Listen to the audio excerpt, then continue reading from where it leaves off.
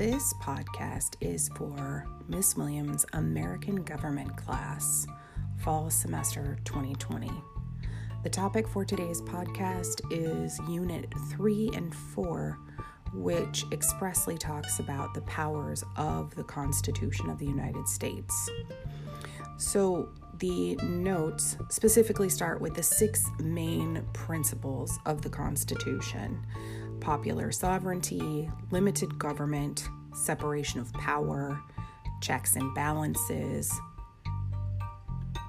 judicial review, and federalism. These all are very specific ideas that were taken by the framers of the Constitution from theory and then put into practice.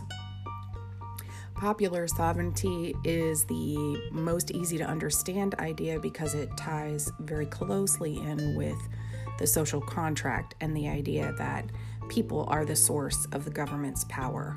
Without people agreeing to let the government do its job and the government treating people and protecting them the way they're supposed to, you don't get a government that works.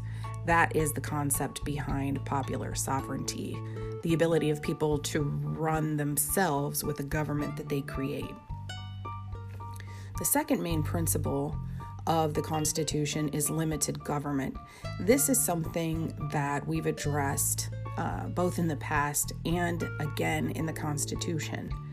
It was first brought through in 1215 with the Magna Carta that forced King John in England to agree that his power as a king was not without consequences and that he needed the consent of the people he ruled in order to continue being king.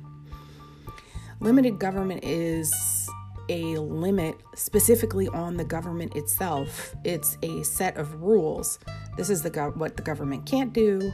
This is what the government can do. And it also involves a protection of the rights of individuals. And this is a pretty critical piece in understanding how the Constitution of the United States works. The next principle is separation of power. This one is easiest to see in the 3 branches of government: the executive, the legislative, and the judicial. The idea is that they operate independently, but they are all equal in their own right with the powers that they wield. You want to make sure that the national government, or the federal government, as we'll refer to it repeatedly in these notes, is kept from getting too powerful. You don't want any one branch to gain too much power and be able to basically disband the other 2. You don't want abuses of power. That's the key phrasing here. The 4th main principle of the Constitution is checks and balances, which really plays back into the idea of separation of powers. You want to make sure that each branch has jobs, but they also tend to have overlapping jobs in order to check each other. Things like if the legislative branch makes a law, the executive branch has to enforce the law. So they have to agree to that law in the first place. And they can check the judicial branch. There's a lot of pieces in there, rulings of the Supreme Court being one. So you have the legislative make the law, the executive enforces the law, but ultimately if people object to the law, a case might end up before the Supreme Court stating this law is unconstitutional and here's the reasons. Checks and balances can also come in the form of a presidential veto. So if Congress passes a law, but the president refuses to sign it for whatever reason, and usually that reason becomes fairly obvious before the veto even comes down, it has to go back to Congress in order to be revamped.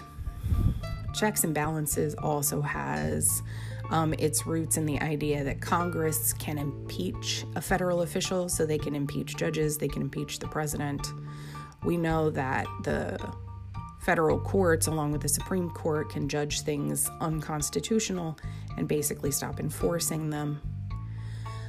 There's a great graphic about checks and balances that shows how each branch can check the other ones in your Unit 3 and 4 slideshow. It's slide number 13. And it's a really great visual if you need it. The next big principle of the Constitution is judicial review, which is something we've really already talked about. It ties into checks and balances and also separation of power, in that the courts have the ability to determine whether something is constitutional or not.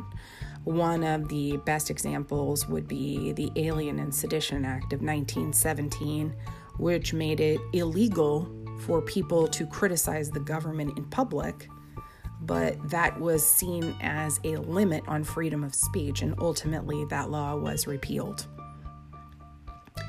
The last main principle of the Constitution is federalism, and federalism is the idea that the national government and the state government operate independently, but they have to also be able to work together.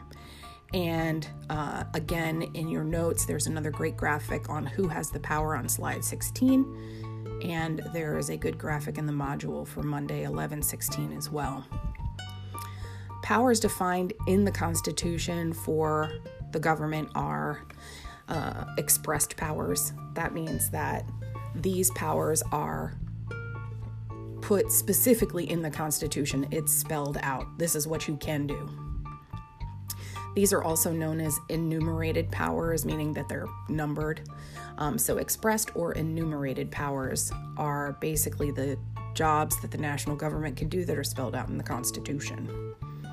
Expressed powers can include things like being able to coin money, raising troops for defense of the nation, the ability to tax people. So those are expressed powers. The next kind of powers defined in the Constitution are implied powers. They're not specifically written about, but you can assume that the government has the right to do that particular job. Implied powers are found in phrases that don't spell out exactly what they mean, but have an implication. So implied powers are things like establishing justice. That could mean a lot of different things. Ensuring domestic tranquility, promoting general welfare. All of these things imply what could be done, but don't expressly state them.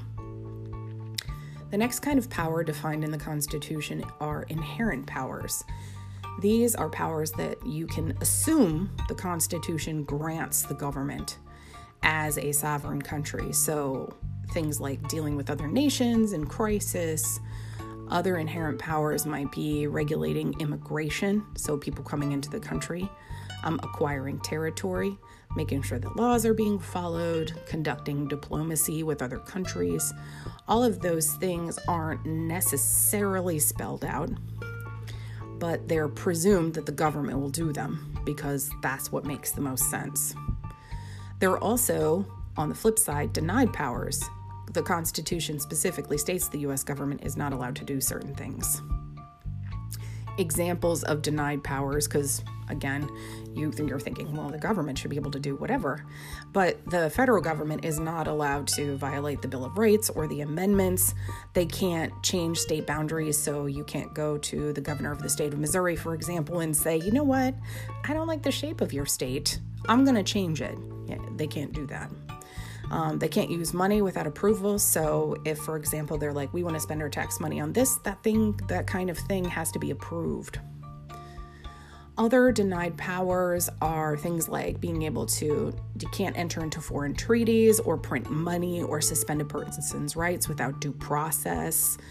The government can't grant titles of nobility. Okay, you can't deny a citizen's right to vote on the basis of race or gender. These are all things that are specifically stated in amendments. The government also can't suspend your right to a fair trial, your habeas corpus rights. The other part is going to be reserved powers. So, we've got expressed powers, something specifically listed in the Constitution. Implied powers, things that are stated but very generic. Inherent powers, things that we assume that the country is going to do because that's its job at the national level. Denied powers, things that the government is absolutely not allowed to do. And then we have reserved powers. These are things that are specifically saved for the states to be able to do. This is laid out in the 10th Amendment.